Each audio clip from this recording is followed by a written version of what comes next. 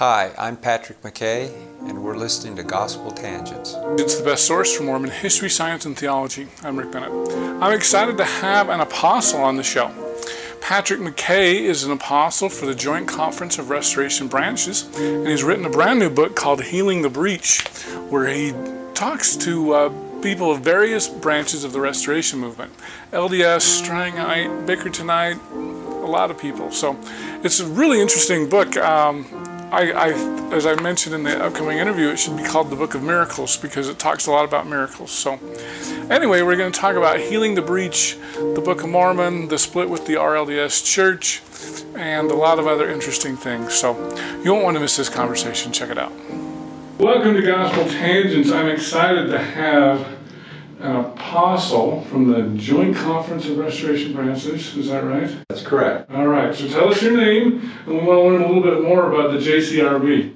Okay, my name is Patrick McKay, and I am an apostle in the Joint Conference of Restoration Branches.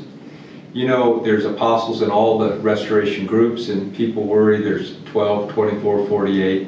I'm not concerned. It's more about function than it is form. Okay. And every branch of the restoration has some divine inspiration, or at least belief in a divine inspiration that they're where God planted them. And we come out of the reorganization, we're trying to remain faithful to what we originally embraced as a church, and we do a lot of missionary work, and we have 70s, and 70s, according to Latter-day Revelation, are to labor under the direction of the apostles. So that's why we have them. Okay, so do you have 12 apostles? We have 8. 8, okay. And so I've always wondered, it sounds like the JCRB, did they start in about 1984 after the revelation on women in the priesthood in the well, now Community of Christ, used to be our RLDS church? No, in 1984 there was one independent branch that was formed. It was called the Independence Branch, and I happened to be one of the charter members. And we had studied for a couple of years. We had our licenses removed in the church, what they call a silencing. Oh. Because we had met in some alternative settings on non-scripted Sundays or whatever, and as a result of that, the church silenced people who met in these alternative settings. So for a couple of years we had nowhere to go to church, and so we simply met and studied and looked at the early history of the reorganization and felt that we could form branches, that work could continue through that avenue. If there was an elder, then a branch could be raised up, and we did that. And so a lot of years went by before we believed that we could create a conference, and that happened in 2005. There was an initial effort to gather people to talk about a conference. We met in the historic Stone Church. And then later that year we held our first conference, and we invited as many people in the Restoration Branch movement as we could possibly contact. We had 76 branches attend the first conference. Wow. That was national and international. So it was a branch conference. The way we designed it was a branch would have one delegate vote, and every 25 members would get another delegate vote. That way people that didn't live in the Independence area could have representation at the conference. And so 2005 and 2008, we had a group of Restoration 70 that had petitioned the conference for 3 years, asking could they regenerate the quorum of 70. It's an interesting office. It's self-perpetuating, but they need conference approval. And so in 2008, the conference had what they felt was some inspiration to accept that, and they authorized that, and 10 men were chosen to be 70, in addition to the 4 they had. And so as a result of that, the conference began to take on a little bit of size and so forth, and continued to expand, and we're busy in about 23 countries ministry. Wow. And so we have a bunch of 70 that are laboring for several years, and in 2016 there was a revelation that was presented. It was never written or never codified as far as being placed in the Doctrine and Covenants. It was kind of like in our church, a presiding elder has a revelation about a call to the ministry, and the congregation votes on it, but it's not a revelation that's considered a document that's worthy of being placed in a book volume of Scripture. And so the conference accepted that testimony. A couple of names were presented, they were voted on, and they were ordained. And those two apostles then, over a period of time, began selecting others. And so that's where we are today. Very interesting. Well, one of the things that I love, you've got a great book. Why don't you go ahead and show us up, Healing the Breach. Tell us why you wrote that book. Well, that's interesting. I grew up in the RLDS church, the Reorganized Church, and like most branches of the Restoration, we believe we're it.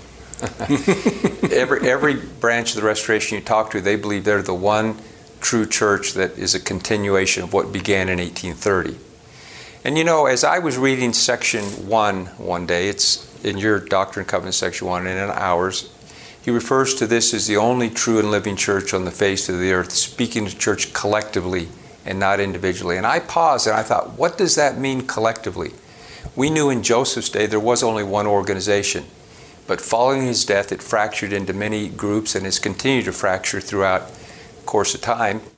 And I began to think a lot about that and recognized there were people that were really inspired in the Restoration, had given their lives to it, had devoted their lives, brought their children up in the gospel, and had made a real impact, whether they were Mormon or RLDS or Hedrickite or Church of Christ Bickertonite or the Elijah Message and so forth. So we began visiting some of these groups of people, and we thought we'd get to know them, worship with them, stay in their homes, invite them into our home, had opportunity to speak in their churches. And we discovered something we had never known before. Here was a group of people that were very much like us, but had taken a different path. I like to think of the story of the woman at the well. Jesus goes and meets the Samaritan woman, and the Jews don't have any dealings with the Samaritans, and the Samaritans certainly don't talk to the Jews, but Jesus talked to both. And we thought, is it possible that Jesus is speaking to our branch of the Restoration, and he may be speaking to another branch, but we're not speaking to each other, so we're not aware of it. So that's kind of what set us on this course. And as we spent time with these different people, we had just an overwhelming awareness that these were the Lord's people, just as committed and dedicated as any other group of the Restoration. So that was how I got started in that process, Rick. Yeah, well, that's great. I mean, one of the things that I loved about the book was you really tried to get a lot of... In fact, I think it should be called the Book of Miracles, because every time somebody bore a testimony, it was about a miracle that happened, which I thought was great. But I loved how you tried to get different voices of the Restoration throughout. And I guess one of the things that I've been struck by is the Strangites. I believe you had some Strangites in there, is that right? Well, the reason I asked that, one of their beliefs, they don't have any apostles anymore or prophet, and they believe, I'm trying to remember how they say it, the lesser cannot ordain the greater, and that you basically need an angelic ordination in order to become an apostle or a prophet, as the case may be.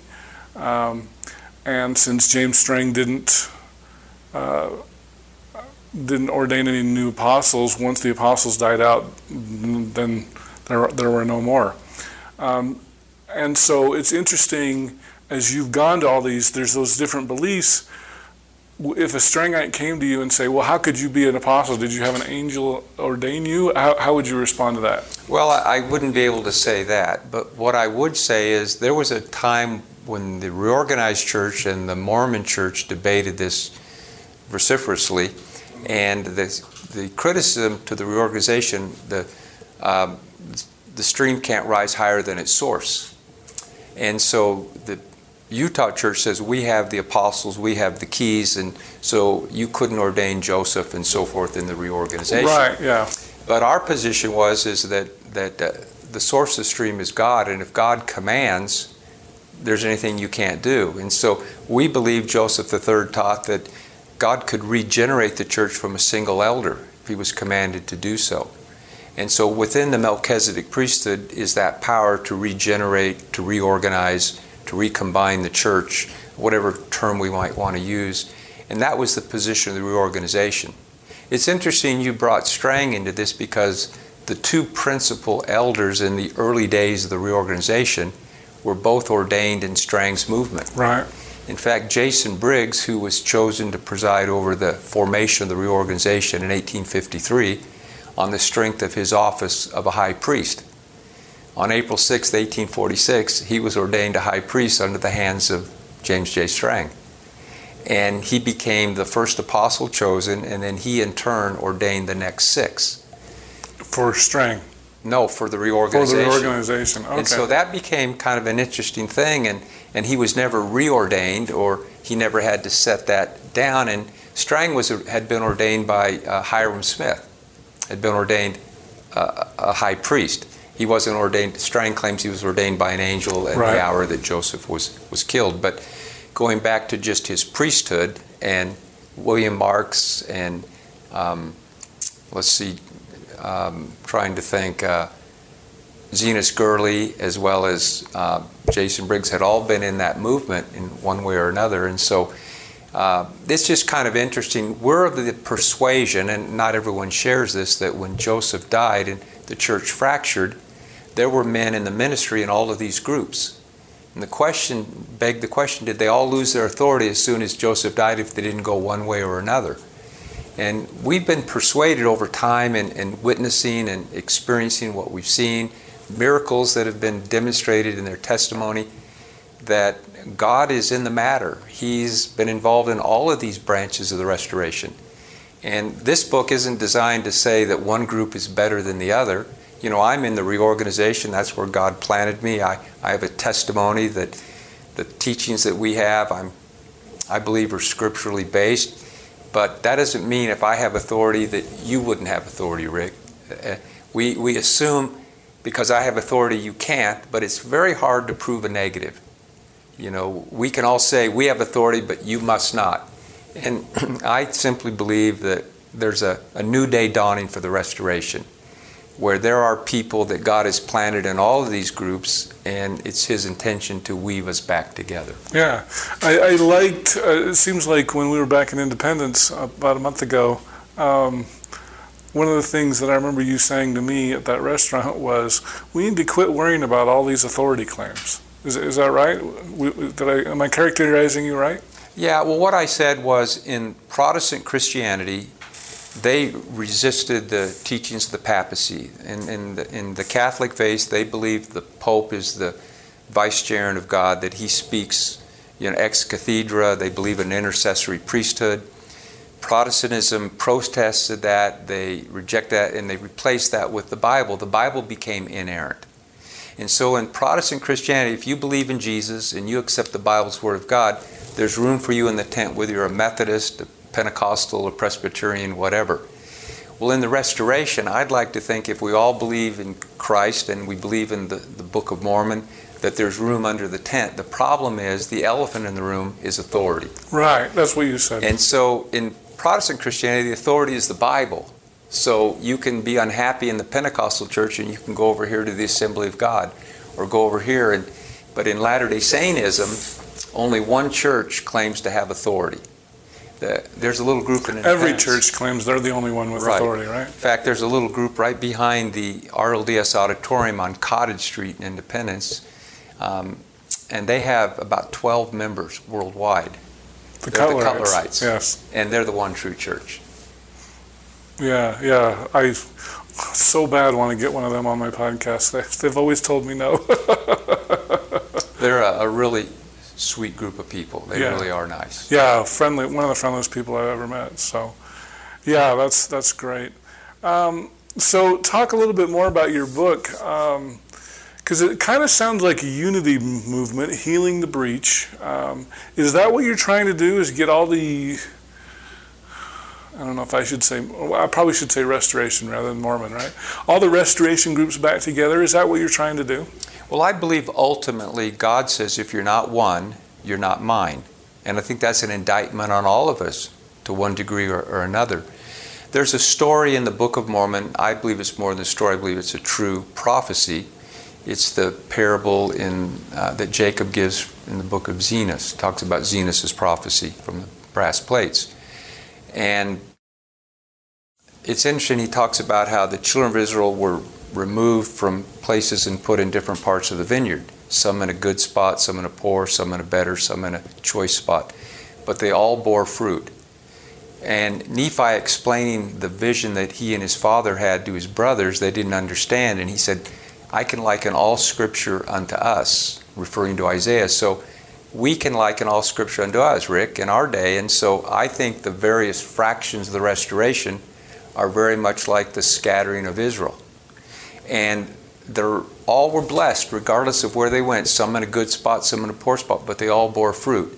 And I think that's true of the restoration. All of the groups of the restoration have been able to bear fruit to a greater or lesser degree.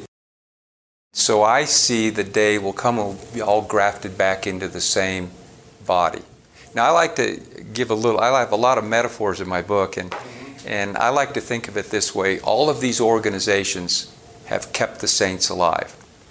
They've stirred us and fed us and nourished us to whatever degree you think.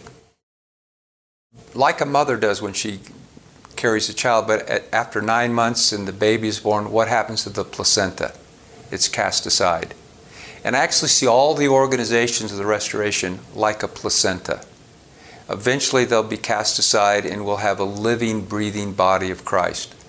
And that doesn't mean there won't be some organization, but we've become so institutionalized and there's so much bureaucracy in maintaining each of our organizations that we've lost sight of the real message of Christ, which is the restoration of the house of Israel, gathering us and preparing us for the return of Christ.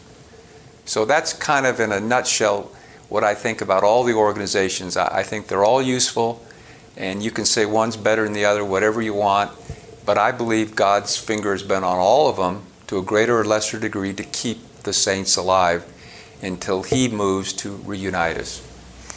Yeah, you talked a little bit about in your book about genetic diversity. Can you tell us that story a little bit better?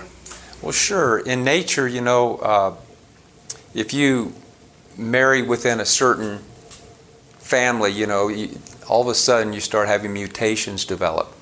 And so if you have a wider circle, whether it's with animals or plants or people, the chance of surviving is a lot better. You have a diverse field, and if you marry within the same structure over and over again, that manifests itself after time. And so in the restoration, what we've done, we've tried to remain pure, and we don't want any wrong influences coming into our church. So we don't want anything to do with the Mormons, let's say, if we're RLDS, or the Bickertites don't want anything to do with the other branches. They even say we're not a part of any other restoration branch, and that's their identity. And what happens is, it's just like in nature, certain elements come along and we're not able to deal with the disease or the shortcomings in life. And what we have is criticism against Mormonism in general.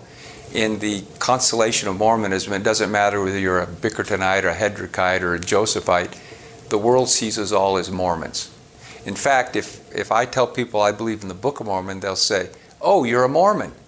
And I like to respond and say, "Do you believe in the Bible?" And they say, "Well, yeah." I say, "Are you a Bible?" And so they understand. But the world sees us really, Rick, more clearly than we see ourselves. We are in that same banner of Mormonism because we're not Catholic and we're not Protestant. Now, we may not be Utah Mormons or we may not be Prairie Saints Mormons, but we're all kind of in that same basket. At least that's how the world sees us. We would say, well, we're not Mormons or we're not this, but we do have a common identity. We go back to the same origin. We share the same concepts: a restored priesthood, the divinity of the Book of Mormon, the gathering of Israel. We believe in angelic visitations. We believe in the gifts of the Spirit, the fruits of the Spirit. We really have a lot in common, but we spent all of our time defining ourselves by who we're not. Are you a Mormon? No, I believe in the Book of Mormon, but I'm not a Utah Mormon. And that's how we've defined ourselves, and that's kind of a negative approach. And I don't think you build success with a negative message. I think you got to be positive. Yeah, very good. Because that does bring up another thing. President Nelson in the LDS Church has just said that we shouldn't call ourselves Mormons anymore. and it sounds like you get that quite a bit. Would you consider yourself part of Mormonism or Restoration, or how would you prefer to call yourself? We'd probably say we're part of the Restoration.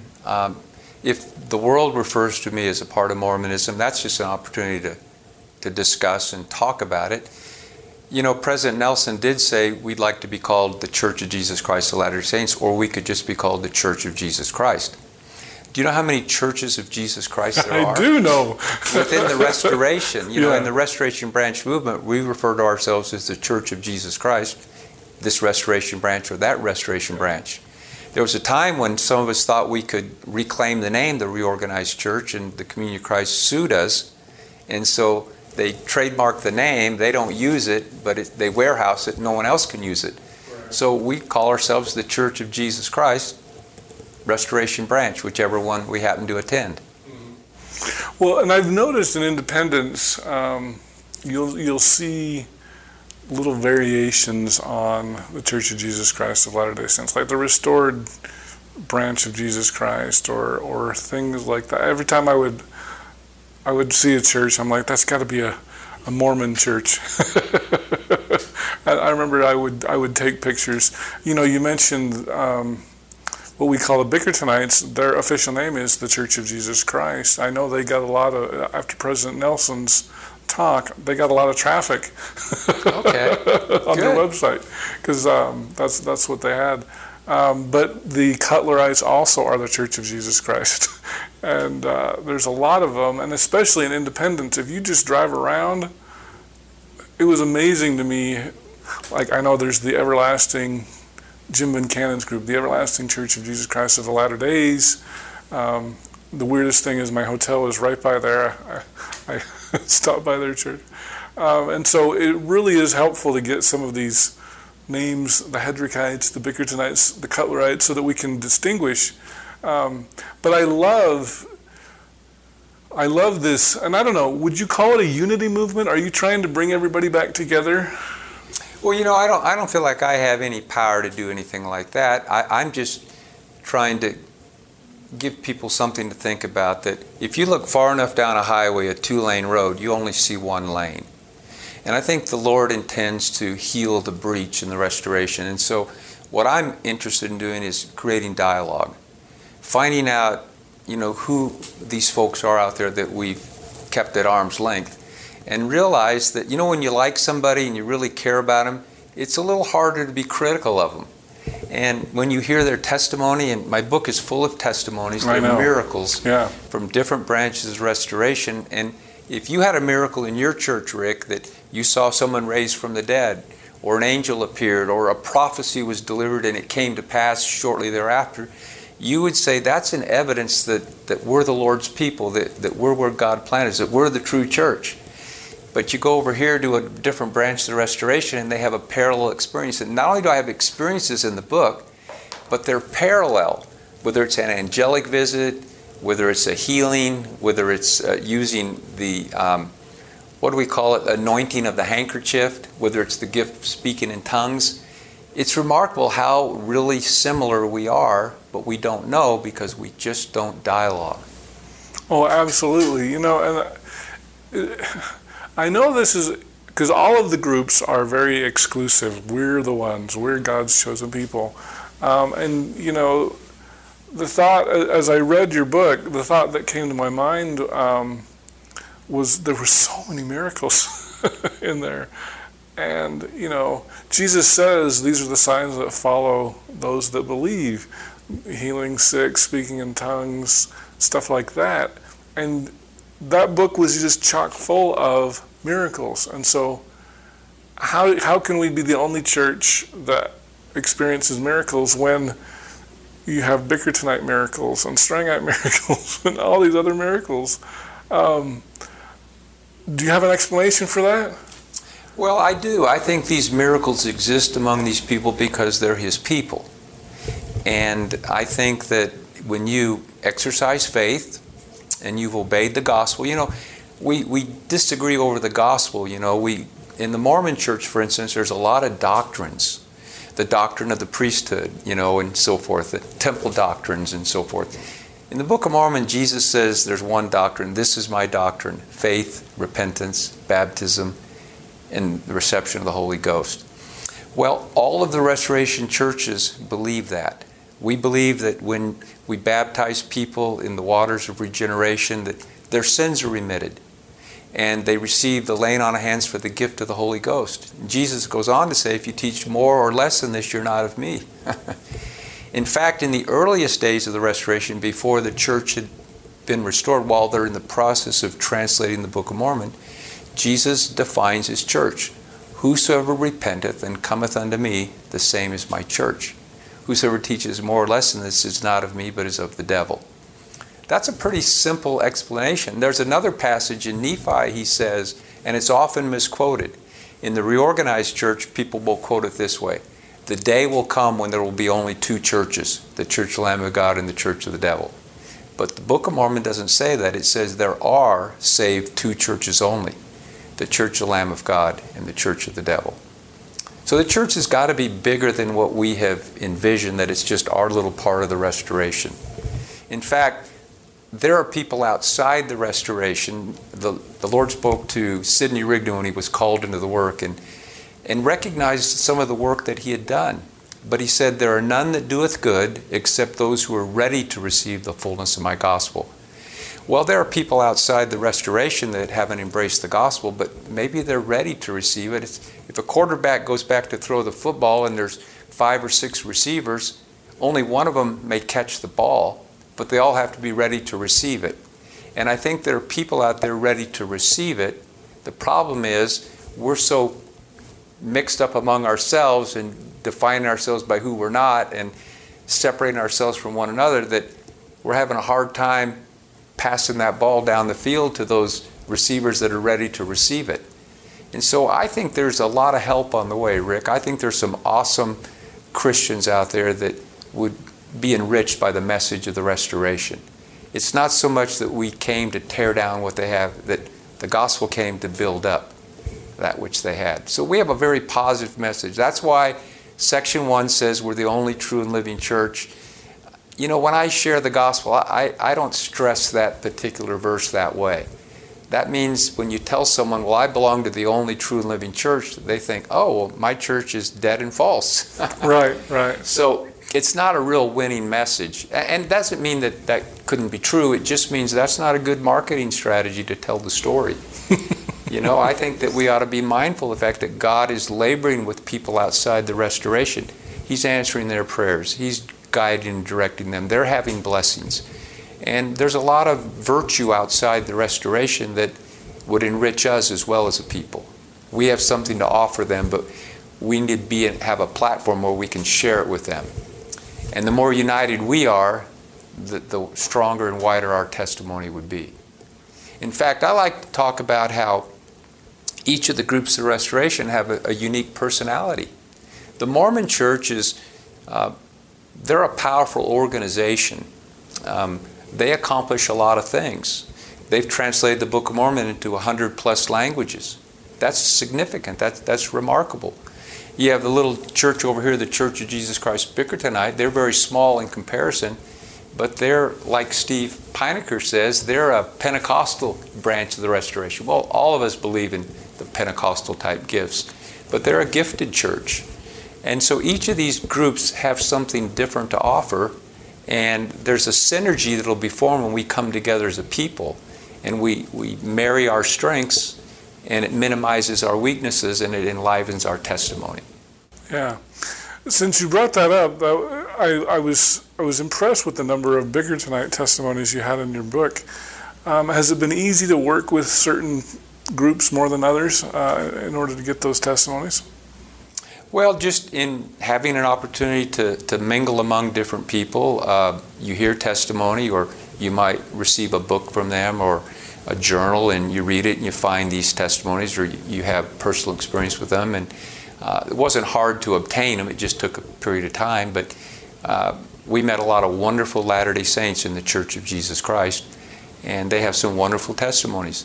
And we've met some wonderful members of the Church of Jesus Christ of Latter-day Saints who have wonderful testimonies.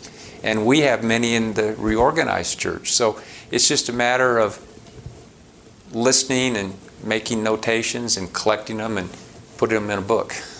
Because I noticed you had President Nelson in there. That was just a conference address he gave? It wasn't like you personally wrote him and said, hey, can you give us your testimony of the book? No, but I have a funny testimony about that. Actually, that was when he was a surgeon. Okay. Before he was, I suppose, before he was in the Quorum I was Club. trying to remember if that was President Kimball's, because he operated on President Kimball. He was President Kimball's surgeon, heart surgeon. Oh, well, he did administer, he performed surgery on a patriarch in your church, and that's what his testimony is about. Okay. So when I was getting ready to publish this book, Lulu Publishing, it's a self-publishing kind of organization, and they said, we can't use that testimony, it's too long.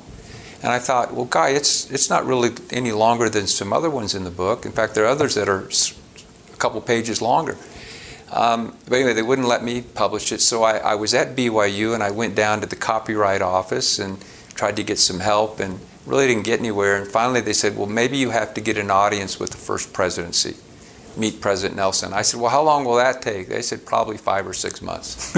I said, oh, That's been my experience too. I'm going to try something different. So I went home and I contacted a copyright attorney, explained to him my situation. A couple weeks went by. I didn't hear from him. I contacted him, and he said, now tell me again what it is you're looking for.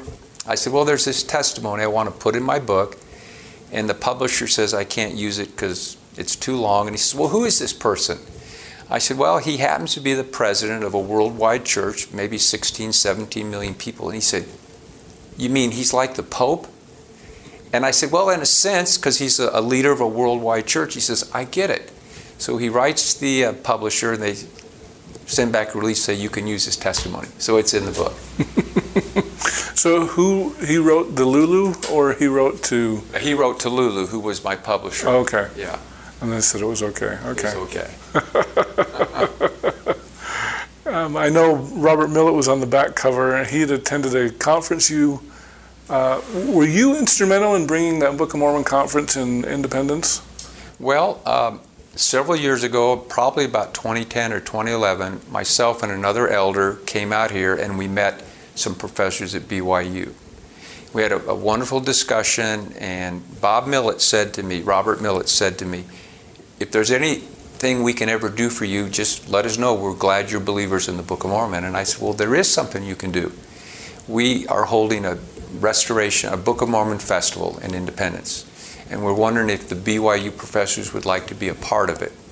So they said, yeah. So a couple of professors came out and spoke, and it was a real hit. They came out, Keith Wilson and Richard Moore. They were a couple of guys that came out, and then so we created a committee. We worked in conjunction with BYU. We created a 2-night event. We'd be one night in an LDS facility and one night in a RLDS or reorganized building or a remnant church something. And we made sure we had Mormons on each night and non-Mormons on each night so everybody would come. And Bob Millett came and spoke, and the testimony in my book he shared in my home branch.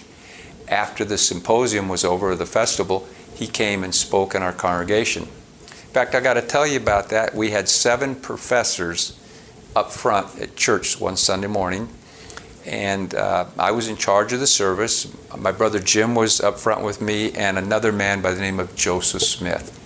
He's a great-grandson of Joseph Smith Jr. He'd been raised in the Hedrickite, the Temple Lot Church. Oh, wow. So before we went up front, we all met in the pastor's study, and I said, I want you folks from BYU to know that when you go back home, you can tell your saints that you found the land of Zarahemla. That was the name of our branch, the Zarahemla branch, and that you met Joseph Smith. And anyway, Bob Millett shared his testimony, and that's what's in this book. It's a remarkable testimony that he shared, and all of the professors have been just real positive in sharing their testimony of Christ.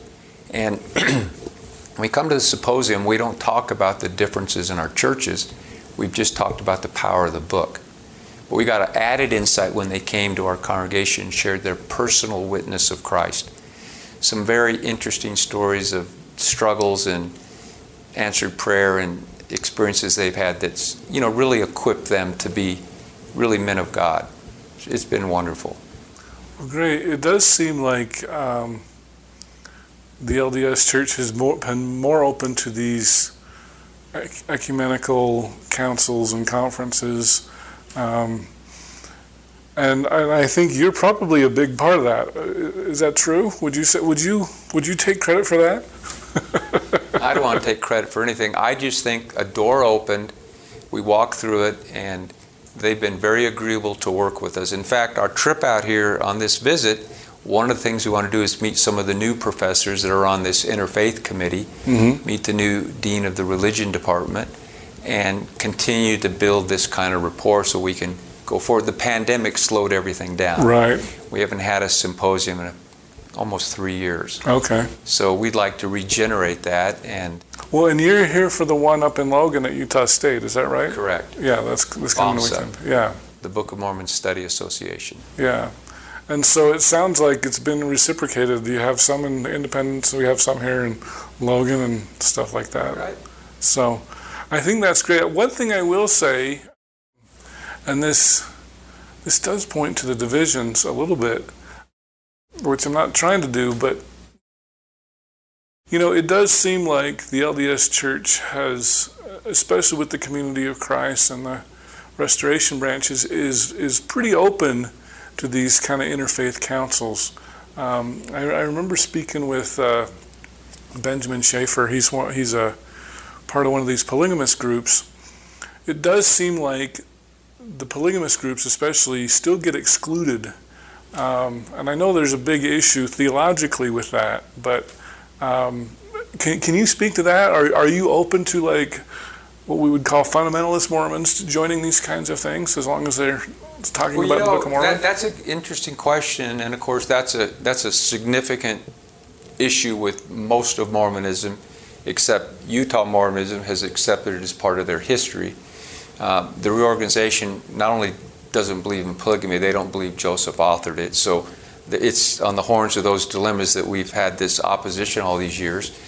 I'm open to having dialogue with anyone, but you don't want to cut your nose off to spite your face. And that's a step that's pretty hard for most people to accept. Not someone who says we believed in polygamy in the past, but to say that we practice polygamy today. It's a little bit difficult.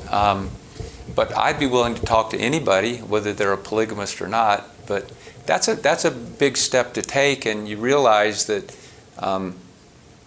you could scuttle something that you're trying to do if you get so wide that people feel that that's just too far. That's too far a reach for us. It's a pretty far reach for people to open their church up and let a Mormon come and speak behind their pulpit. So. That's just kind of how pragmatically how it works, Rick. Okay, so it is still pretty hard to accept the polygamous groups into there, just because polygamy is such a controversial topic. Yeah, I think for most Christians and for most Latter-day Saints, if we exclude the Utah Church for a moment, I think all of them would have a problem with the idea of a practicing polygamist, of having compatibility. What we've tried to do in our gatherings together, we've tried to come together on what we agree on, what our commonality is, and that's the Book of Mormon.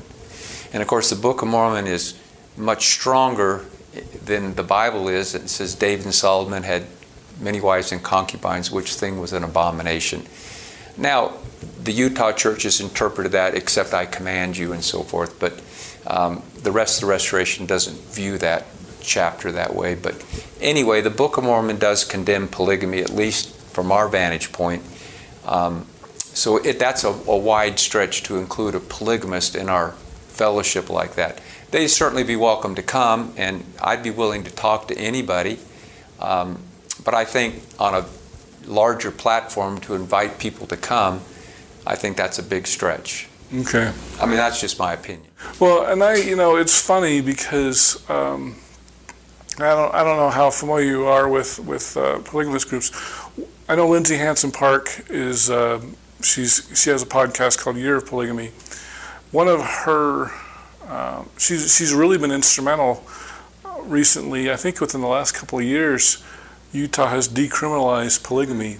And she thinks, and she was part of that legislative effort to do that. And she says part of the problem is when we exclude people, it allows people like Warren Jeffs to thrive, and he is because they've been excluded, they can't get any help from the LDS Church, which obviously here in Utah is a big deal, and it's allowed a lot of abuses to happen. Warren's been marrying underage women and all sorts of things. And she says it's because of this exclusion that it allows a lot of criminals. And Warren Jeffs is in jail, in a Texas jail, and should be for the rest of his life, as far as I'm concerned, because of the abuses that have been brought to light. And so she thinks it's better to allow them to be open and to try to make, and she's really tried to make a lot of friendships with a lot of fundamentalists to stop these abuses. And so I understand the theological, I have my own issues with polygamy anyway. You and I have talked a little bit about that. And so, I even have a problem with Abraham and David. For heaven's sake, the Bible's full of polygamy. And so I can kind of see both sides. I can understand the polygamist argument that it's a biblical thing, and but by excluding them, doesn't it allow some of these abuses to happen? Well, I don't know. I haven't really thought a lot about that in light of how you've just projected this. But look, anybody that's a believer in the Restoration, the Book of Mormon, I think that they're valuable. I think their testimony should be heard. Now, there's ways in which we can't go. If a group of people wanted to have dialogue with us and wanted to be a part of this and left that separate, we ran into a group of people that were called the Snufferites. Mm-hmm. And they're kind of a recent separation from the LDS Church. And for us, that's not much of an issue, but for active Mormons today, that's a little, it's a little raw, because those are their people right away, and so it's just a matter of where you are in proximity to the people that have separated from you or are different from you. And I think as time goes by, the Snufferites aren't going to be viewed quite the same way as they are today, for instance. And I say Snufferites, I just mean that that's an individual that they think a lot of. I don't know just how they view him necessarily, but maybe they view him. I interviewed Denver Snuffer on my podcast, and he did seem like people were trying to root out his followers and kick him out of the LDS Church. And it's funny because he's like, I say you can still be LDS. There's no problem. I sometimes I refer to that as being a dual citizen. I did meet his wife, and she said they still attend their local LDS wars. Oh, I didn't realize that. Oh, interesting. Yeah. So, and I know, even with I don't know if you followed the Chad Daybell, Lori Vallow thing up in Idaho. Are you familiar with that? I'm not familiar with that. They're a recent breakaway group. Chad and Lori, their previous spouses, died mysteriously, probably murdered by them. They married, killed Lori's children, buried them on the property. They're kind of the prepper movement. Last days are coming anytime now. And up in Idaho, they had a pretty big following. So anytime you have these groups like Denver Snuffer, Chad Daybell, Lori Vallow, I think the LDS Church is going to be concerned about, especially if they're influential in bringing people away. But I think you're right, as time goes on, some of those preppers you got to worry about because they're always about last days and got to have my guns and we're going to fight for the Lord and this kind of a thing. Even with our LDS Church, you're probably familiar with Jeff Lundgren. Sure. That's probably a really good analogy with Chad and Lori, these kind of apocalyptic sects. And so you've got, I think any church, the RLDS Church for sure, was worried about Jeff Lundgren and those kinds of things. But hopefully most people aren't into murdering their neighbors. Everybody has a degree to which they can go, and you go too far with some of these situations. So I think it's just a matter of trying to find common ground with fellow believers on things that we agree on, that they're moral, they're doctrinal, they're virtuous, and yet we have some administrative differences, and we want to try to ford that stream and do that, not talking about why we're so different, but what we have in common, with the hopes that maybe we can address those issues as we go forward. But if the issues are so big, then you really can't address anything. So you work in your neighborhood, and then you work in your city, and then you work in your state, and then you work in the country. I think it's the same way in the Restoration. We've got to work where we have some influence to accomplish what it is we hope to achieve.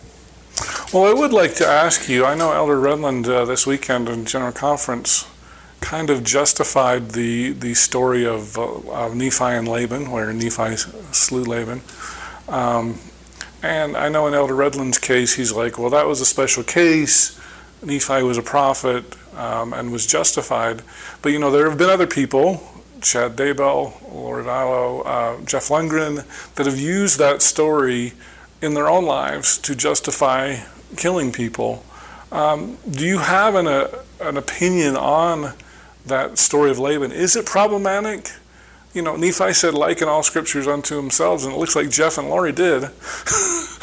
Okay, that's a fair question. And of course, Nephi says he was commanded to slay Laban. Right. Been delivered into his hands. You go back to the day of Caiaphas, who was the high priest, a literal descendant of Aaron and firstborn all the way up until the time of Christ.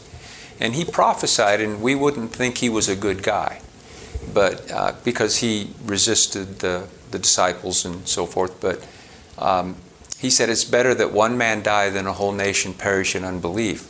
And that was a true prophecy regarding Christ.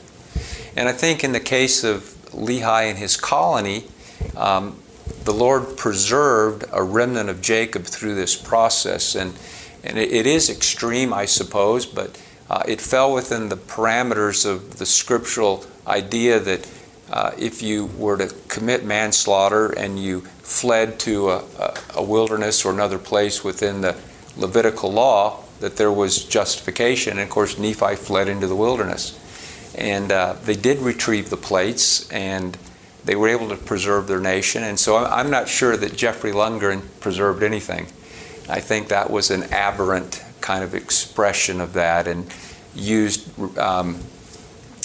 just kind of try to justify it after the fact. And you look at Nephi's whole life, and you see a person of virtue, and you see a person that is faithful. We don't find that kind of continuity in the people that you've elicited to kind of draw that comparison.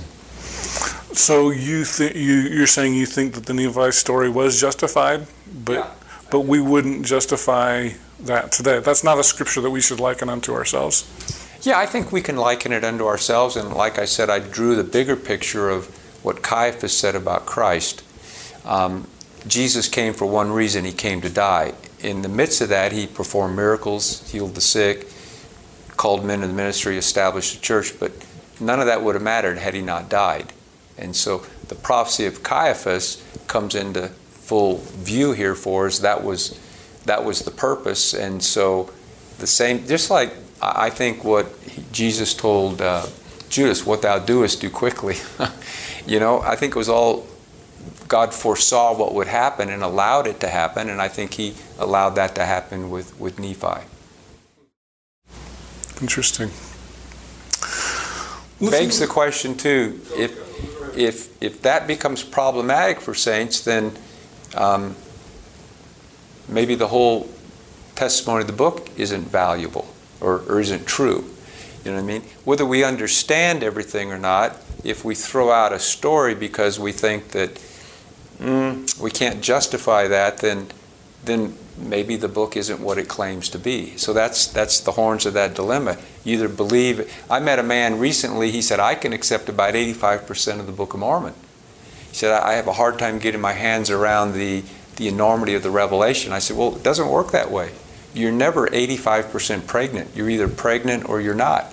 Either the book is what it claims to be or it's not.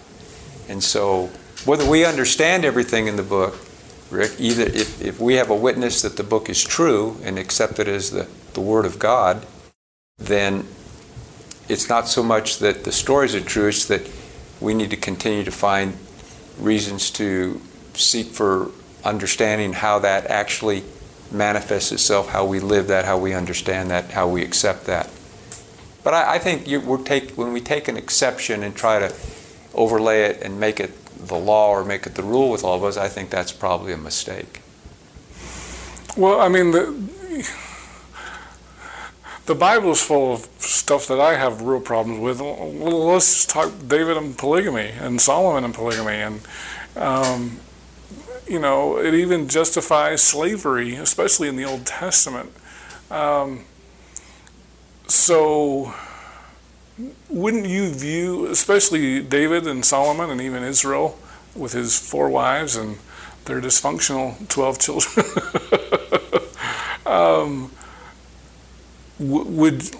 let's go there. Would polygamy, because I know you're not a fan of polygamy, right? Correct. So was Jacob justified to have 4 wives? Well, God gave them to him. It says in the book of Isn't Acts, that the easiest thing, though? If I say, well, God told me to rob a bank, or God told me to kill my children, or God told me, I'm Jeff Lundgren, to kill this family, isn't that kind of who can argue with that, right? Right, and that's a fair question, just looking from the outside. But, the Scripture says that David was a man after my own heart. But David also was cast into the prison house. And so there's a consequence. He repented in all cases except the case of Uriah, where sent him to the front lines, he was killed so he could have Bathsheba. So there's a consequence for what David's actions were. Solomon was the wisest man in the world, but he ended up with 700 wives and concubines. But I believe that the luster came off on these individuals. Now, we had a promise in the Old Testament, the Davidic covenant, that there would not fail a man to sit upon the throne until Shiloh comes, and in him shall the gathering be. So that's a covenant made with David and his seed that's not conditional. It wasn't based on righteousness. It was a Davidic covenant that would go from father to son until Christ would come to reign. The Queen of England today was a literal descendant of the house of Judah, and she presided over Israel in the Isles of the Sea.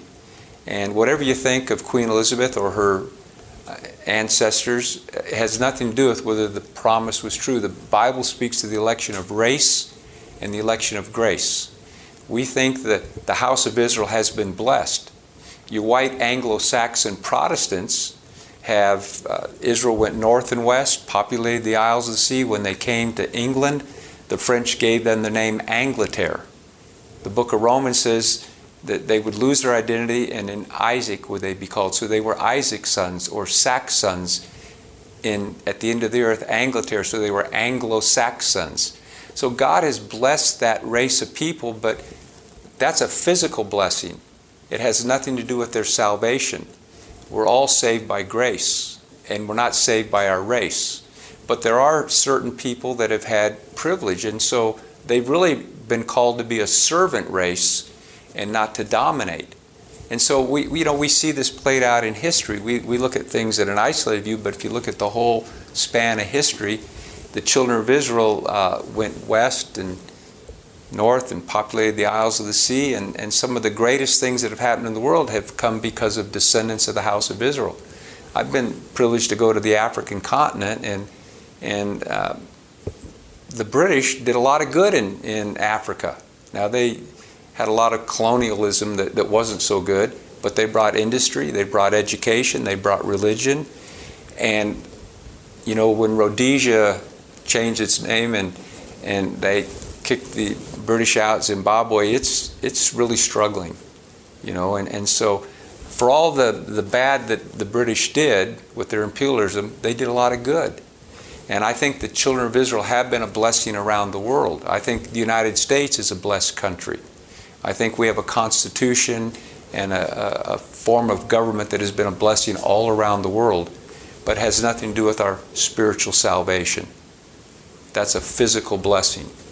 And so we have to kind of look at the big picture, the promise made to the house of Israel, in thee and thy seed, and David and Solomon and Rehoboam, and all of that going down.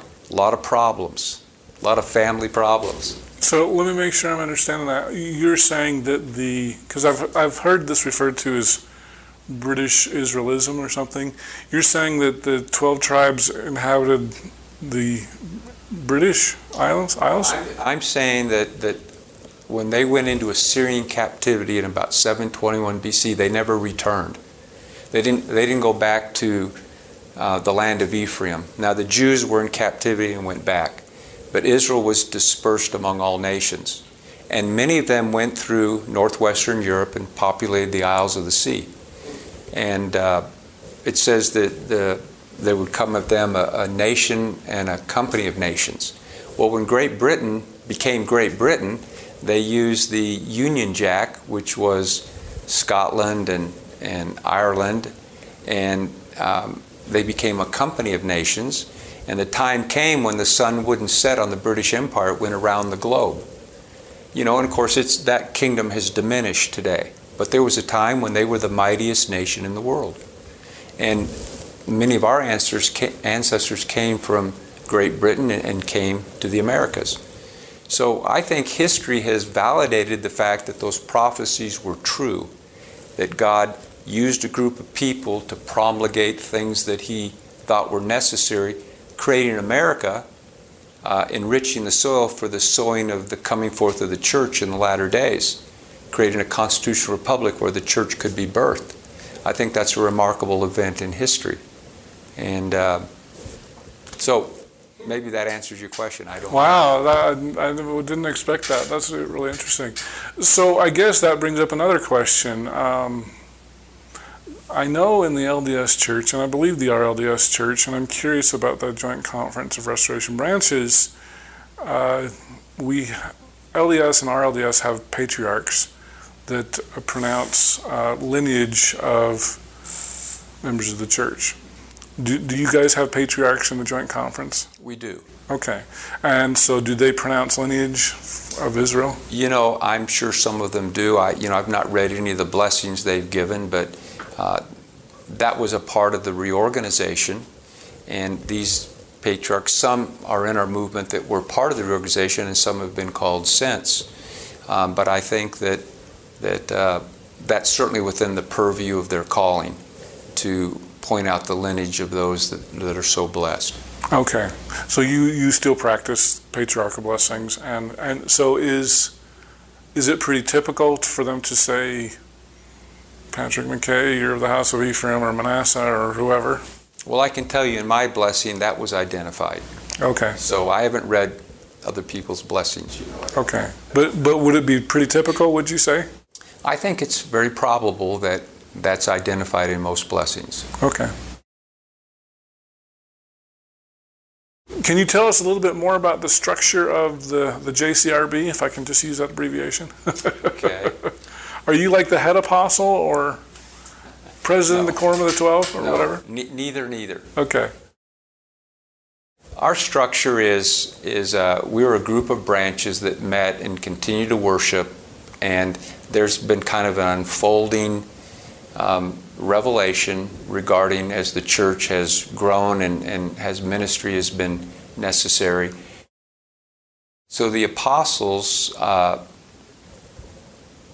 are the leading missionary quorum of the church, and there's 70s under them. We have high priests, and we have elders, priests, teachers, and deacons, just like the LDS Church does. And we have a conference, and each year at our conference, we select someone to preside over it. We've had different individuals preside. They're not the president of the church. They're the president of the conference, just during the conference week. So we're not a full organization. We're a reorganization of the church. But just like men continue to be called to the office of deacon, teacher, priest, and elder in our fractured restoration branch setting, in our corporate setting, we've been able to call men to what you would call general church responsibilities, higher offices, 70s, apostles, patriarchs, etc. And so that's all we're doing. We consider ourselves not a new church. We're just part of the church in continuity. we're not more of the church than those who are not part of the joint conference, but we consider ourselves a part of the church. Okay. So is every congregation kind of an independent unit then, pretty much? And they call their own pastors and leaders and that sort of a thing. Do you have like a stake president, or what we would call a stake president? We do not. We believe in that kind of structure, but in our fractured state, we have independent branches, and each branch selects their own presiding elder or priest. If it's small, they don't have an elder, for instance, but it's by the voice of the people. Some of the branches have come together, and we have one group in the Restoration called the Conference of Elders. And a group of elders meet, and they don't really have any say in the branches, except they meet and they hold conferences, and they have a magazine, and they publish what they think are good intentions for the saints, things they'd like to see them do. Out of the Restoration Branch movement came the Remnant Church, where they actually fully organized, selected a prophet, a pastor, a presiding elder, of the whole church, President Larson, and then the Buchanan group that you mentioned sprang out of that, because when their president died, there was again another succession struggle for power, for leadership. And so in the joint conference, we're a group of Restoration branches that have chosen to come together, and we've organized to the degree that we feel we've been directed to, but we don't consider ourselves more of the church than other parts of the Restoration Branch movement. Would each of these branches have slightly different names? Yes. Okay. But kind of a loosely affiliated group then, basically. Right. And then you said did you say they were in 23 countries? Mm-hmm. And so do these groups vote on apostles, or how do apostles get named? Like, obviously you're not going to live forever, unfortunately. Okay, well, we believe that right now in the Joint Conference of Branches, if there are additional calls to the office of apostle, it would originate in the quorum of apostles. Okay? And that would have to be offered to the saints, and then in a general conference, they would have to approve that and authorize an ordination. Very similar to what you do in the LDS Church in that regard. We can't just go and ordain somebody. There has to be a conference approval, common the voice consent. of the people, common consent. Okay. Okay. Do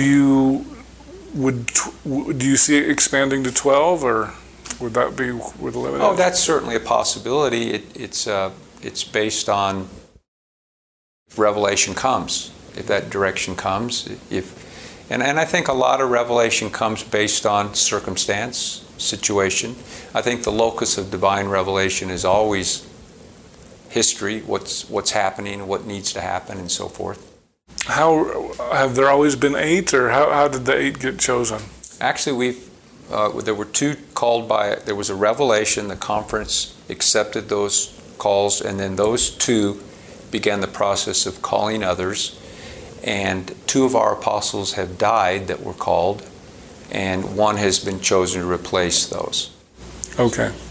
And that was approximately what year when the first 2 were called? Oh, 2016. 2016. I didn't realize it was that new. Oh, okay. Because you said what happened in 2005? There was the Conference of Branches came into existence. Oh, okay. Okay, the JCRB, Joint Conference. And so then there was a revelation in 2016 where first 2, and then... And those 2 were then tasked as they were led and directed to call others, and so there have been others called since that time. Okay. Attempting to, fill the quorum. At least it's filled to the degree that it is at this point. I don't know that there's any hurry, there isn't any tendency to fill it just to fill it. There has to be revelation. Okay. In the Restoration Branch movement, there hasn't been anybody, we haven't decided to organize and ordain a prophet. We don't think we can call him out of thin air. I believe if that were to happen, God would have to be in the matter. Okay. But so you would expect some sort of a revelation, kind of like what happened in the Remnant Church? Sure, there would have to be a divine manifestation for that to take place, of course. Are you still kind of affiliated with the Remnant Church? Well, we're not affiliated, except that we know a lot of people in the Remnant Church, and they come out of the same basket we do, out of the reorganization. Many of them were baptized 30, 40 years ago, and we would accept those baptisms as authoritative. Some of those ordinations we accept as authoritative. We might not agree with their higher offices, but it wouldn't disqualify their Melchizedek priesthood, let's say. Okay, so anything up to high priest, you'd probably accept their priesthood was valid? Sure, if they were ordained, if they could trace their priesthood in an unbroken chain back to the angel, then we would accept their ministrations to that degree. Now, regarding the organization of their organization, that's a question, obviously. Yeah. So if an LES person wanted to join with your group, would you accept their Melchizedek priesthood? Are you asking me personally, or you're asking what the view of the church is? The view of the church. Probably not. Okay. I think that, again, we go back to our discussion earlier that even though they could trace it back to the angel? Even though they can trace it back, they followed Brigham Young, so they have to be wrong. You know? So I think that that's a stream that's difficult for the saints to get over, and I anticipate the day will come when the branches of the restoration can deal with the elephant in the room, which is priesthood authority. I think it's a stumbling block for all of us. Because there are men who can trace their priesthood in an unbroken chain to the angel. They make the same claim we do. They can say, I've laid hands on the sick and they've recovered. I've heard a voice. Under my hands the dead have been raised. An angel appeared at my ordination, whatever. However they want to frame their experience, it may be as valid as mine. Okay. So would you accept an LDS baptism, or would they have to be rebaptized into your church? Well, presently we'd have to rebaptize them, just like I'd have to be rebaptized in the LDS church, because the issue of authority hasn't been dealt with, hasn't been resolved. But within the an RLDS or a Community of Christ person, you'd recognize their baptism and ordination? We would accept their baptism and ordination if there wasn't a broken chain. In the formation of the restoration branches, one of the things that catapulted us into this situation was the ordination of women. And so we don't accept that. We believe women have divine callings. We believe they're virtuous, they're smart, maybe smarter than a lot of us, but we don't believe they hold priesthood. So if they were ordained by a woman, would that be a... That would be a stumbling block. That would be a stumbling block. Oh, interesting. Okay. So you wouldn't recognize, can I call that the 84 revelation? I don't remember. Right. Okay. Are there any other issues between the Community of Christ and your group? Oh yeah, there's a lot of issues. Can you share some of those? Sure. Officially there's things like open communion. In the Restoration Branch movement, we're close communionists. In the Community of Christ, they will serve the sacrament to anybody who wants to partake of it. Recently, in 2010, they would accept baptisms in other faiths. As long as they were baptized, they would accept that as membership, but they would have to be confirmed. As long as they weren't infants. But now I believe they're at a point where they're accepting all baptisms. Right now, the Community of Christ doesn't have any salvic ordinances. They don't believe any of the ordinances are necessary for salvation. That doesn't mean they don't practice them, but they don't believe they're necessary. There's been a real de-emphasis of the historicity of the Book of Mormon. The church's position is they accept the Book of Mormon as scripture, as part of their history, but they don't believe there was really a Nephi or a Mormon or a Moroni and so forth. So these are difficult things. The idea of Zion, that the church has moved to a position that Zion has a center of nowhere and a circumference of everywhere. They de-emphasize the gathering, the Book of Mormon, the ministry of Joseph Smith. The leadership hasn't viewed Joseph in as favorable a light, I should say, as the LDS Church has. I've been really surprised to hear some things from the Community of Christ about Joseph Smith. Right. It's been really surprising.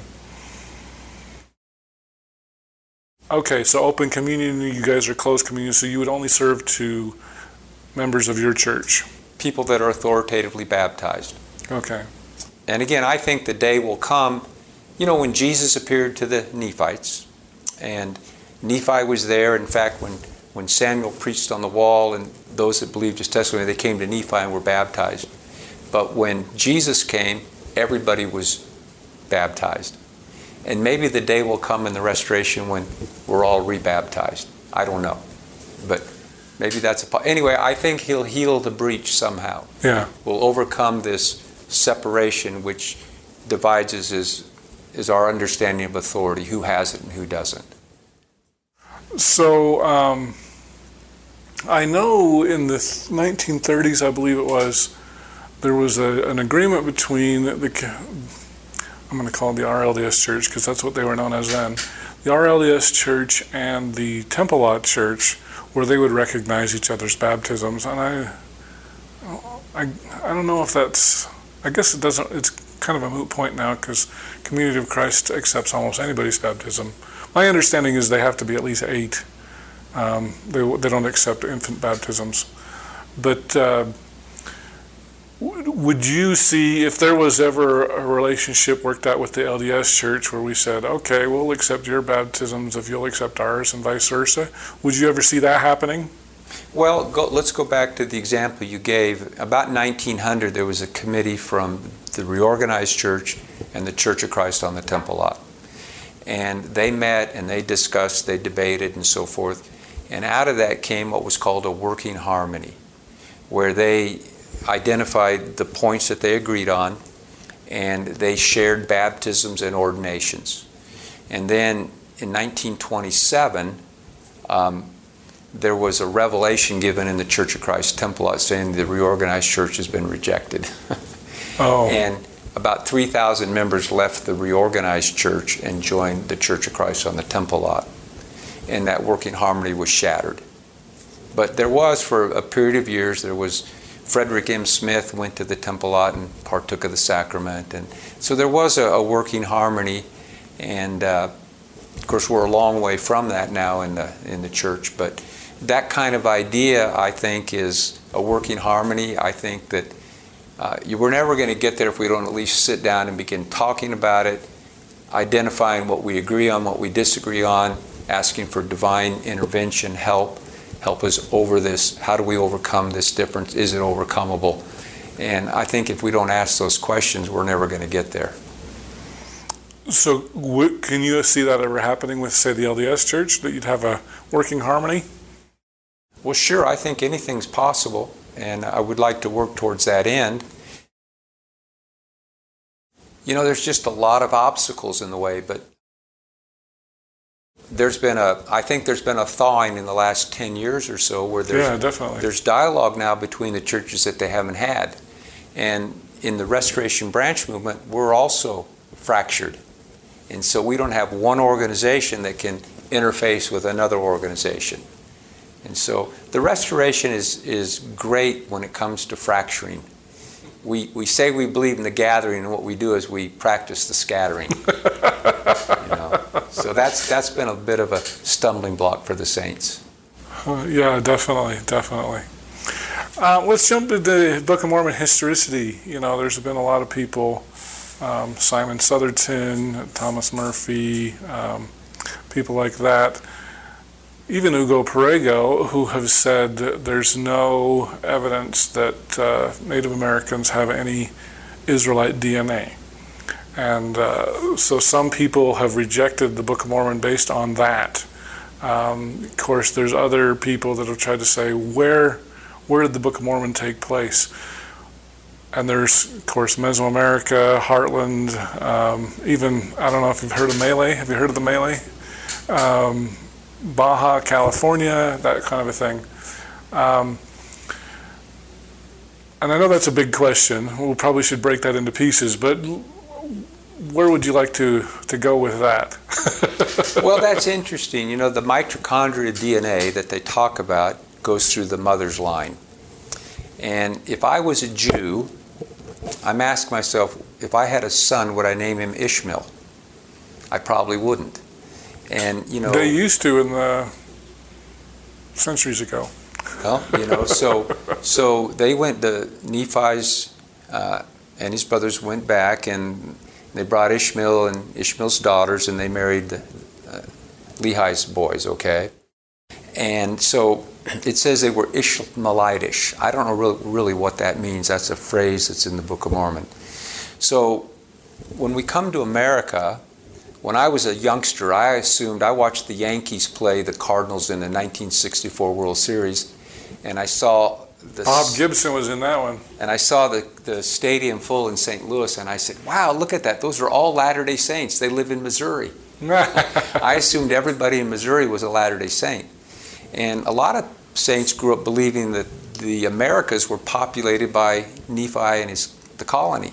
That isn't true. There were peoples here. We know the Jaredites were here. We believe there were others here. If you go to the Heartland model, they find evidence of Indian mounds and so forth, and relics everywhere. We understand when Solomon built his temple that the Phoenicians brought people here, and they brought copper back for Solomon's temple. So there's been a lot of traffic here in the Americas. And this is a small colony that comes to America, and now we suggest, well, we don't find enough Indian heritage to suggest the Book of Mormon is real. I don't think that's an accurate or a fair depiction of a way to prove the authenticity of the book. And I'm not a geneticist. I couldn't give you all of the Hepla codes and all of that, except to say that I think that's problematic, and that's why I like the Mesoamerican model. It's a limited geographic area. It isn't all of the Americas. And I think it predated the DNA assault on the Book of Mormon, and it really insulates us because we didn't claim that all of America were descendants of Lehi and his colony.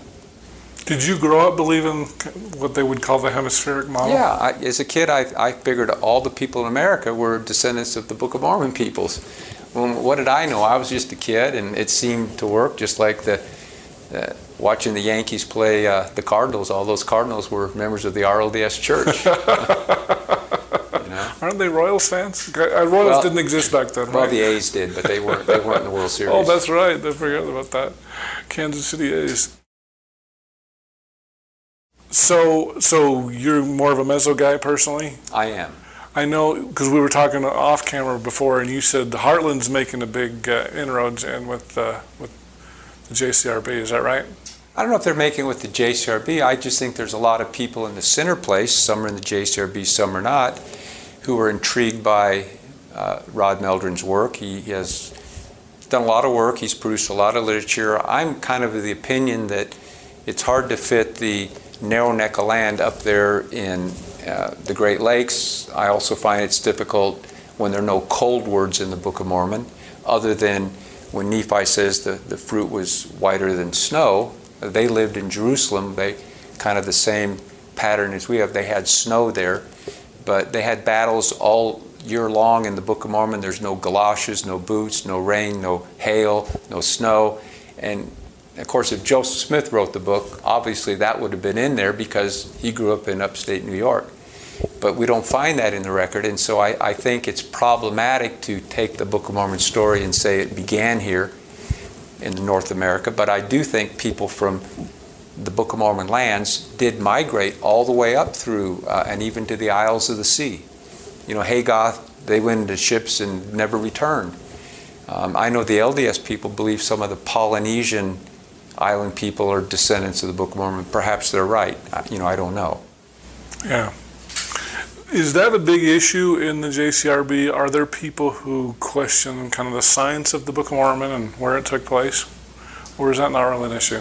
I don't think that's an issue. I think people are curious about where it took place. The important thing is that it took place, that the historicity is true. That's the real issue. And of course, the Heartland model is kind of new. It wasn't. I mean, it's burst forth in the last 10 or 15 years, I think, where it's really gotten steam. And some people are gravitating to that because the people have done a lot of work, produced a lot of slick literature, and maybe they're right. I don't know. But it's interesting that there's been this effort, and I think it gives people a reason to believe in the historicity of the Book of Mormon, whether it's Mesoamerica or the Heartland model. Okay. Interesting. Let's jump to the Doctrine and Covenants. I know, I guess one of the big issues, and I'm always torn, do I say the RLDS Church, the Community of Christ? They decommissioned or decanonized the revelation on baptism for the dead. What's your position on baptism for the dead? Well, in the days of Joseph Smith taught baptism for the dead. My personal view is that if Joseph had the inspired version manuscript when he wrote section, it's 110 in ours, I'm not sure what it is on the revelation on baptism for the dead in the LDS section, I'm not sure he would have created it that way. In the inspired version, or in the King James, it says, "We without our dead cannot be made perfect," out of Hebrews. In the inspired version, it says, "We without our suffering cannot be made perfect." Now, baptism for the dead is mentioned in the New Testament, but Paul comes to a group of people who don't believe in the resurrection, and they're baptizing. And so he says, why do you baptize for the dead if the dead rise not at all? So I set it down as a mistake, personally. I don't, and the reorganization hasn't viewed Joseph the same way the LDS, the Mountain Saints, have viewed him. We believe that Joseph was a prophet, but we don't believe everything Joseph did was of divine appointment. We don't think he should have been the Lieutenant General of the Nauvoo Legion. He was told that in temporal things he wouldn't have strength. He was the mayor of Nauvoo. He was the editor of the Times and Seasons. He was the Lieutenant General. He was in and out of hiding because of all the writs of habeas corpus he had to write, so he didn't get extradited back to Missouri, with the Porter Rockwell accusation of trying to kill Lilburn Boggs. And, so all this is going on at the time. And anyway, this idea of baptism for the dead comes about.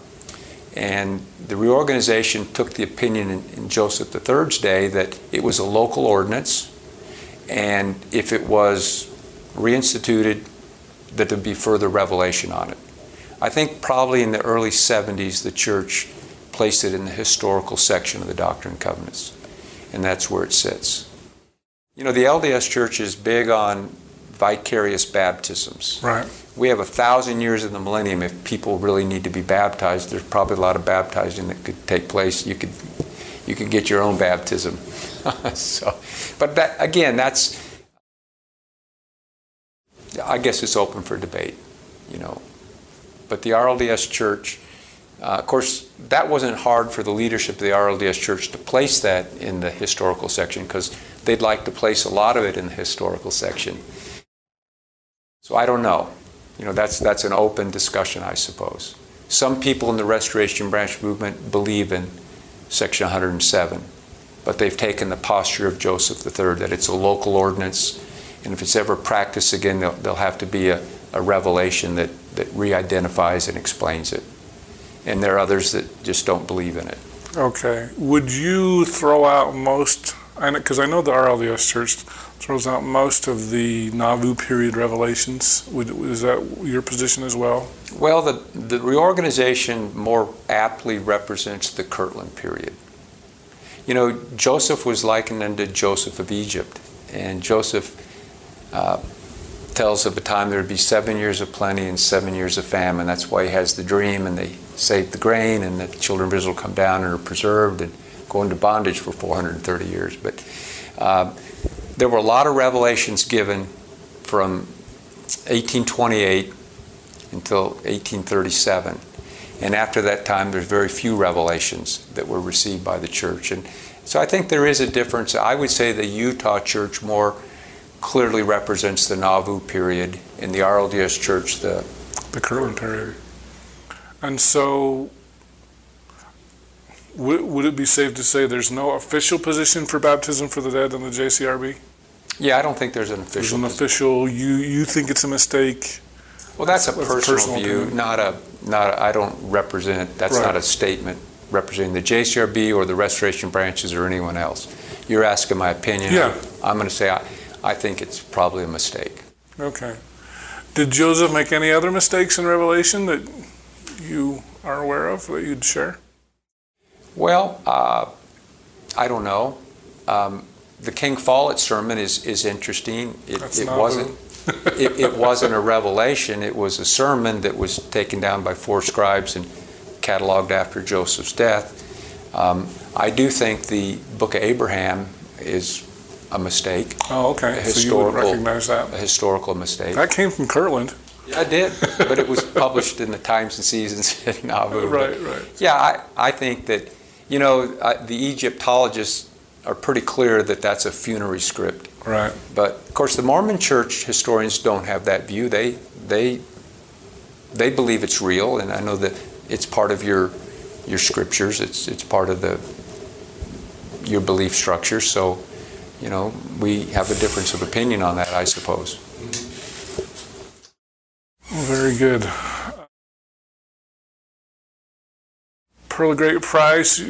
What about the Book of Moses? The Book of Moses is really part of the inspired version, or what you might call the Joseph Smith translation. A lot of the testimony of Enoch in the early chapters of Genesis. So we accept that. Okay. But they've put in the Pearl of Great Price, I think they have the Book of Abraham that's cataloged in there also. We would not accept that. Okay. So no Abraham, Moses, yes, though. Okay. We're good with Moses. We're good with Abraham too. We wouldn't think that was really a true account of him. That's all. We believe Abraham's the father of the faithful. We like but it's the Book of Abraham. Yeah, that's what I'm talking about. Would you ever have a temple? Well, we have a temple. We had one at Kirtland, and Section 57 of both our Doctrine and Covenants identifies Independence as the place designated by the very finger of God for the center place. And our Section 83 and Section 85, they speak of a temple. So we believe in a temple, yes. We just don't have one in the center place right now. The only temple that we feel was built by direct command of God was the Kirtland Temple. Okay. Would you support like a group temple, a restoration temple? Well, when the Hedrickites, they had an individual who came out of the reorganization and came in that period where there was the problem with Fred M. and Supreme Directional Control, and I told you 3,000 saints came over, and they chose their first apostles. Otto Fetting, is that? Yeah, Otto Fetting. And he received several revelations. He claimed John the Baptist appeared to him, and the Hedrickite Church accepted the first 11. When they got to the 12th one, he said those who come over have to be rebaptized, and so they silenced him, and he left, and half of those 3,000 people went with Otto Fetting, and so that's the church with the Elijah message. Right. But what's interesting about that, they actually dug a hole for the temple. It was actually years later that the city filled it in, right there across from the auditorium and the visitor center, Mormon Visitor Center.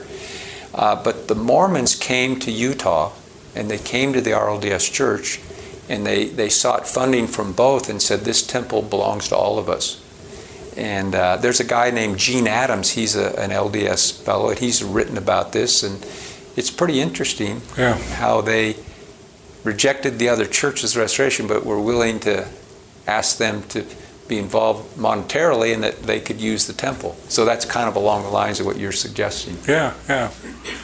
I mean, I love Kirtland. I love that it's so open to everybody. I think it would be cool if we'd all kind of go chip in on the temple. Of course, the LDS would chip in the most money, but...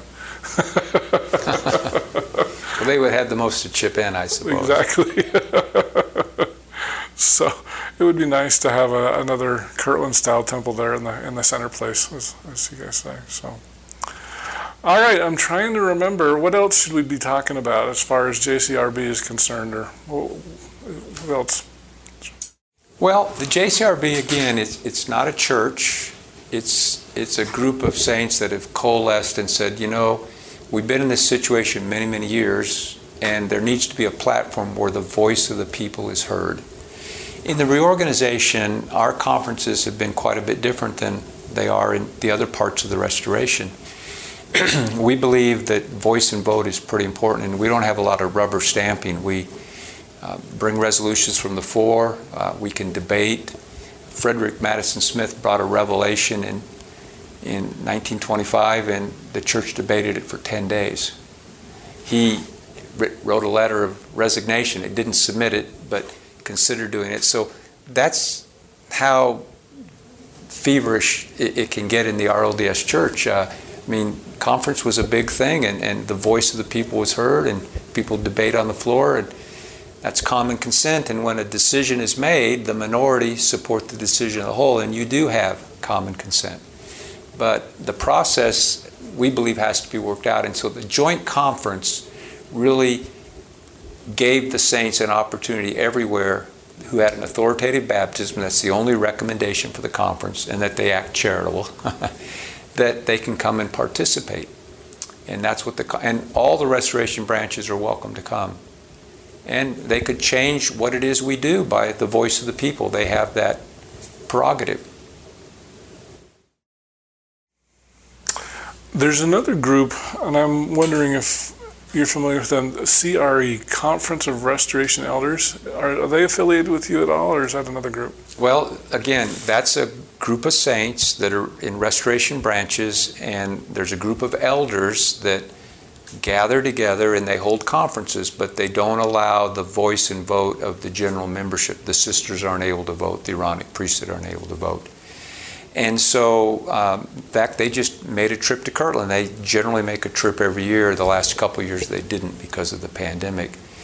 And they had a resolution at their last conference that we need to have a members' conference.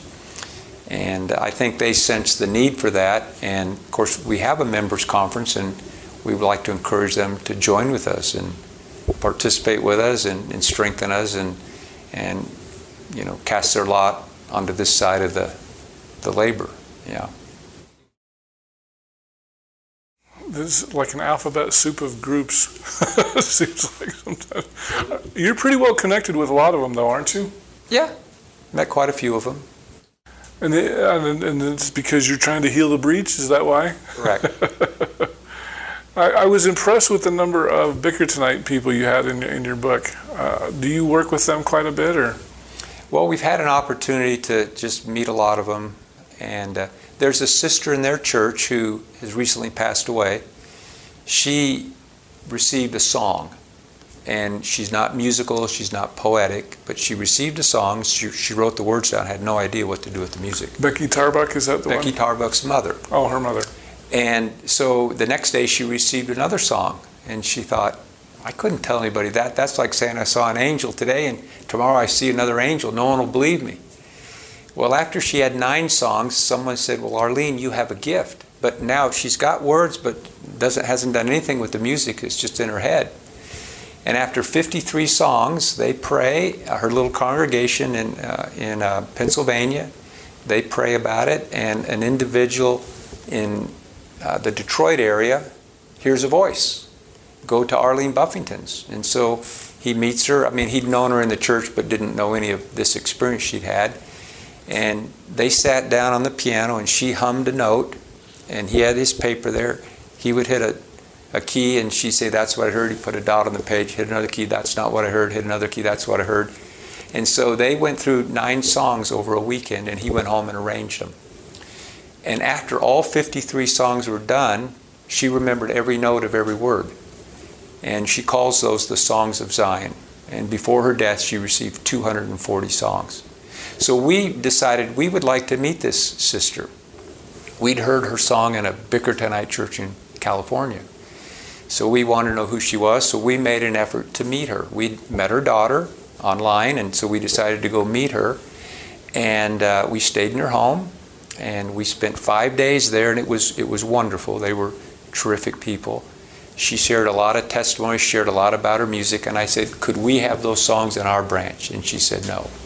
Oh, really? She says, I've not given those songs to, even my church doesn't have the copyright. I said, well, that's okay. Can we have them? She said, you're not listening. I said, well, I am. We'd really like them. And she said, well, all I can do is pray about it. So my wife was with my brother Jim and I on this trip. And after 5 days, she went home, and we traveled around Pennsylvania and Ohio and did some missionary work. And then we were going to come back and stay with her a night and then fly home because they lived by the Pittsburgh airport. But when we got back, she shared an experience. She said, Patrick, a couple days ago I sat up in bed, 11 o'clock at night, put my feet on the floor, and a song fell down on me. So she wrote the words down, and she got up in the morning and told her husband and her daughter about the song. The name of the song was Lend the Weary Ones a Song. And after she shared that with them, she noticed a note that my wife had left that she hadn't seen. And so she opened it up, and Joy thanked her for her hospitality and her kindness of opening their home. And her concluding line was, "This trip has been a boon to my weary soul." And so she gave us that song, Lend the Weary Ones a Song, and she gave us a copyright release that we could reproduce those songs in our home branch. Oh, wow. And sometime subsequent to that, I was teaching a class at my local church, local congregation, and I kind of was looking over my notes, and I was hungry, so I went and got a bowl of cereal, and I sat down at my desk, and I turned my computer on, and I thought I would listen to one of the Songs of Zion because some of them were online. And so I put a song on, and in the first line of that song, I heard an audible voice. I'd never heard a voice before. And it said, "The period of gestation is over for the Songs of Zion." And I thought, well, where did that come from? That was really unusual language. And so I thought about it all day, and when I got home that night, I wrote Becky Tarbuck, her daughter. I didn't want to write Sister Arlene. I said, I don't know what you think of this, Becky, but this was my experience. And she said that evening she went to her parents' home, and there were some other saints there. They discussed my testimony, my experience, and Arlene said, I believe that experience. And she then released the Songs of Zion, so anyone is available, has availability to them today. So she has a website, and you can go there and you can listen to all 240 songs. You can download the music, you can play them for yourself, and they're called the Songs of Zion. They're beautiful. Interesting. Well, great. Well, is there anything else you want to share with us? Well, I want to share that this is an awesome place out here. You're at the foothills of the Rocky Mountains. It's beautiful. Your saints are lovely. They've been very welcoming, and we've had a great time. We're looking forward to the event at BOMSA, at Logan State University, to cast our lot in with other Book of Mormon students, and hopefully what we share might enrich or strengthen them. I don't know. Yeah, I know. I'm happy to see you. I know Chris Thomas is going to be there. Yeah, I really want to meet him. Oh, you haven't met him? Oh, no, he's such a good guy. Yeah. Now he's Pentecostal, right? Correct. Yeah. He wrote a book, a Pentecostal's view of the Book of Mormon. Yeah. I really look forward to meeting him. He's one of the most Christ-like people I know. So you'll love him, I'm sure. So. Well, great. Well, I'm out of questions. So if you guys want to get really spiritually inspired and read some amazing miracles, I'm going to recommend Healing the Breach. You want to show it to us one more time? Sure. And you can get it on Amazon. That's where I got it. I actually read it between conference sessions yesterday. So it's a pretty quick read, and it was really, really fun to read a lot of those miracles. And I know Becky Tarbuck's in there, and Arlene Buffington, I think, as well. President Nelson's in there. President Nelson. Joseph Smith III is in there. Yeah. And there are many saints in there, modern and recent and in the past. And I think it's great what you're trying to do. We do definitely fight way too much, and we should emphasize our similarities much more than we do. And, and I think this is something that we should all think about, because it doesn't happen just in the Restoration. You'll hear miracles of Catholics and Protestants and everything, and if God is providing those, what does that say, Well, I know you're ready to close this interview, but let me share another thought. Because we had the hiatus from our Book of Mormon symposiums because of the pandemic, we did some different things. And last year we held a Book of Mormon rally. And at that rally, we had Steve Pinecker had seen that I had advertised that, and he said, I want to come speak at your rally. And I said, well, you're not in the Restoration. You don't believe in the Book of Mormon. He says, I love the Mormon people, and I love talking about the Book of Mormon. I'd like to come and speak. And so we said, sure, you can come. And we also had a Catholic priest come, and he shared how he uses the Book of Mormon during Mass. Really? We had a Baptist minister come, and he said the Book of Mormon is more Baptist than the Baptist hymnal. Well, Sidney Rigdon was Baptist, and was this Lynn Ridenour? Lynn Ridenour, yeah. yes. Yeah, Ridenour. And we had Becky Tarbuck came from the Church of Jesus Christ and shared how Angel Moroni appeared to her grandmother. Casey Griffith from BYU, he came and he talked about the power of the Book of Mormon, and we had Restoration Branch. So we had a wide variety of people affirming the value, the authenticity, and the power of the book. And so that was, again, another opportunity to widen the circle to people who love Christ and appreciate the message of the Book of Mormon. So that's what we're trying to do. We're trying to enlarge, enrich the field. There's a lot of great people out there that need to become recipients of the blessings vouchsafed within this book and the Latter-day Message. Yeah.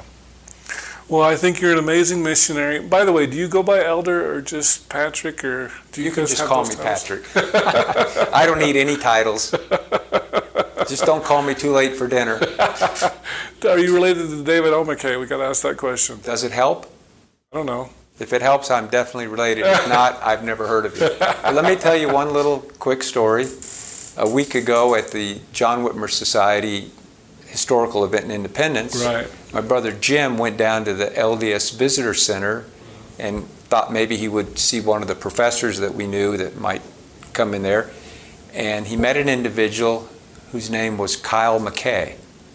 And he's a 70 in your church, and he's just been installed as the new church historian. Oh, yes, I just met him too. And so the other day we were in Salt Lake City. We went to the church historian's office and said, we'd like to meet the historian of the church, Kyle McKay. They said, well, who are you? We said, well, we're his namesakes. We're Patrick and Jim McKay. And she got right on the phone. She talked to his secretary, and he said he was in meetings all day, but would get back with us and text us later, and we have a meeting with him on Wednesday. Oh, so went right, bearded the lion in his den, and we're going to talk to the historian of the church. I think that's a great opportunity. Oh, see, I've already emailed him, and he hasn't gotten back with me. Maybe I need to make a phone call. Tell him your middle name is McKay.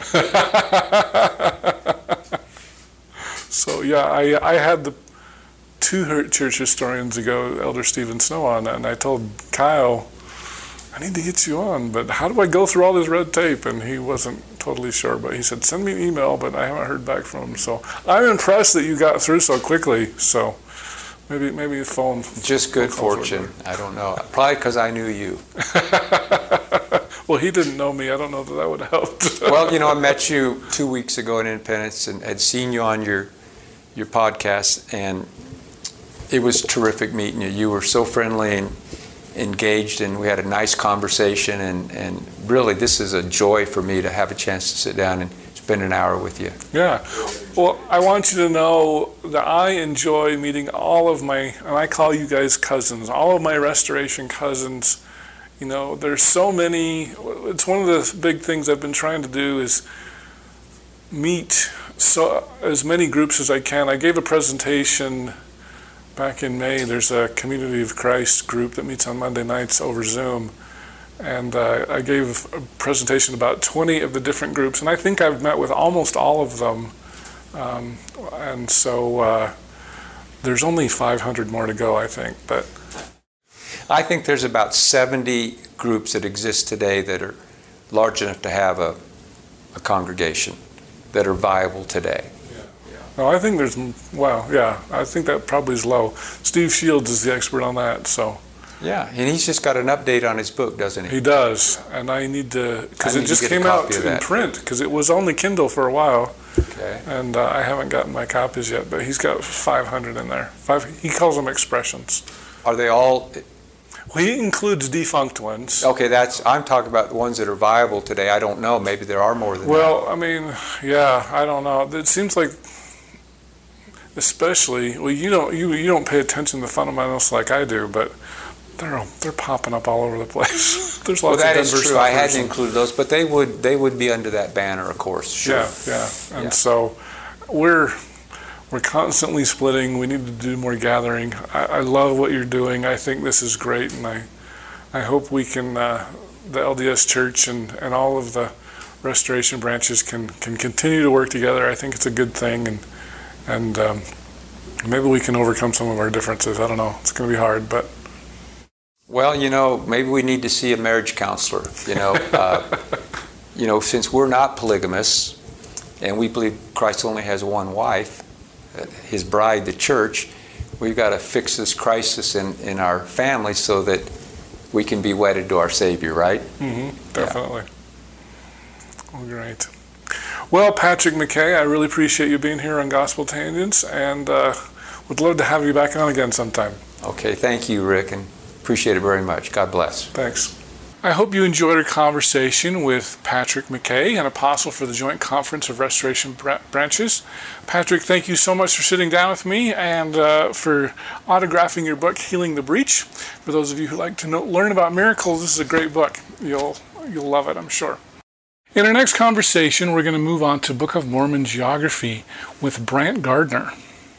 And if Book of Mormon took place in Mesoamerica, then that Mesoamerican culture that surrounded the Nephite people should inform us something about the way they did things, and we should be able to enrich our understanding. If you like what we're doing here on Gospel Tangents, please become a paid subscriber at gospeltangents.com or patreon.com/gospeltangents. We've got full transcripts on our website at gospeltangents.com, and if you'd like to check out some of our other conversations, click over here. Thanks.